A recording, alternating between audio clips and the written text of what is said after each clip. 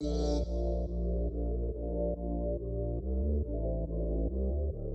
thing that's been coming up a lot over the last 2 or 3 days in my conversations with people, with questions I've been dealing with, and just general discussions, is this whole concept of allowing, stroke law of attraction, stroke creating from energy, stroke creating from the unknown, stroke creative plane versus competitive plane.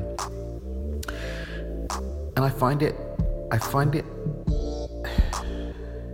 important that I throw my two pennies in on this discussion, because I think one thing that people really lose track of is that none of these are lazy methods of creation. I think the popularity of it has given rise to a sentiment that these alternative ways of living, or of creating your life, of unfolding your reality, are easy and free. But the fact is they're not. If you consider this, every single one of those alternative reality either involves spiritual or mental practice and training. None of those are instant. They will take time to acquire and build and develop the skills to start creating from that method, In my personal opinion, one of the most powerful exposés that really outlines just how much real work is involved in making things happen through these methods is the Master Key System by Charles F. Haanel. The 29 lessons, I think it's 29 lessons if memory serves me correctly, in which he details step by step training that you go through in order to develop the mental tools to create in this way, to create your life in this way. And when I compare that or juxtapose that with this idea that, you sit on your bum all day and just watch things happen for you, I get really upset. And I had a really in-depth discussion with a good friend of mine yesterday on this very matter, where he actually initiated what he called and said he was actually disappointed and really frustrated at the fact that this really amazing way of making your life, of unfolding your life, gets a really bad rap because there's a big chunk of people out there sitting on a mat all day in lotus position, saying, I am rich, I'm rich, I'm rich, or I'm healthy, I'm healthy, I'm healthy, or I'm happy, I'm happy, I'm happy, and then complaining when it doesn't happen. The fact of the matter is, it's not that easy. In fact, in my personal opinion, there'll be some people for whom doing it the ordinary way of going out and exerting matter-to-matter creation through the competitive plane, as described by Wallace D. Wattles in his book, The Science of Getting Rich, they'd actually be much better off just doing that, because they just won't be able to put in the work required to do it the other way. Because I don't think it's harder per se, but the fact of the matter is that generally we spend our whole lives doing things a certain way, and that's the way that we're taught to do them.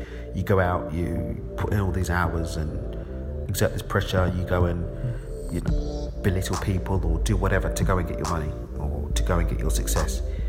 Whereas there is another way, which is to use some of these other principles, but there is a work involved.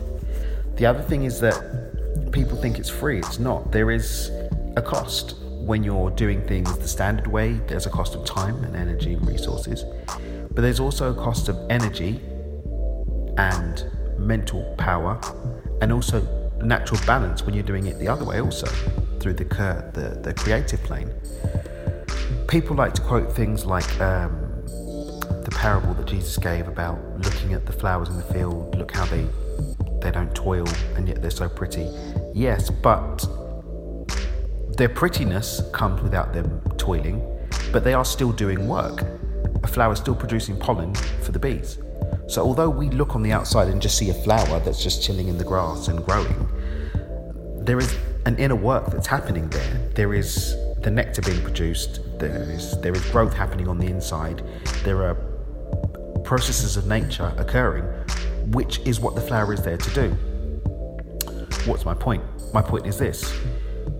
If you are doing what you're here to do and focusing on that, but you are doing. Key factor, you're doing. You're executing your purpose. Let's say, for example, that your purpose is to bring joy to people through laughter. If you're bringing joy to people through laughter and applying these principles, the principles of the creative plane, then you may see in that instance things around you unfold naturally. But that's because you're actually doing. You're doing something. You're not just sitting on a mat with your legs crossed. You're out there doing. You're out there doing and creating in line with your purpose. Bringing that down to another level. You're having to do things in the real world. We live in the real world. And in the real world, there's real world actions to be taken. One of the most misguided, I believe, views on creating from this plane is this whole concept of you sit and do nothing. When you examine The Science of Getting Rich by Wallace D. Wattles, which is one of the earlier books, he along with Charles F. Harnell were one of the earlier books on this, from which you get Joe Carbo's Lazy Man's Way to Riches and the distorted versions of the law of attraction. And it's that he talks about being the advancing man. He talks about doing all that can be done that day in a certain way, the certain way being a way that's beautifully intended. You're looking at giving value as opposed to stealing value. You're looking at taking action, but decisive and inspired action. You're looking at getting off your bum. Prayers are answered when you're on your feet, not when you're on your knees. And I think that's something that people really, really, really lose sight of. And it's quite frustrating to see that in action. I just wanted to share a few thoughts of mine on this. Really interested to see what people's thoughts are on it. You can send me vocal questions through Anchor, the app anchor.fm. I'm on Quora. You can find me. Just search for my name. You can also tweet me at DMPOTB. Would really love to see your thoughts on this.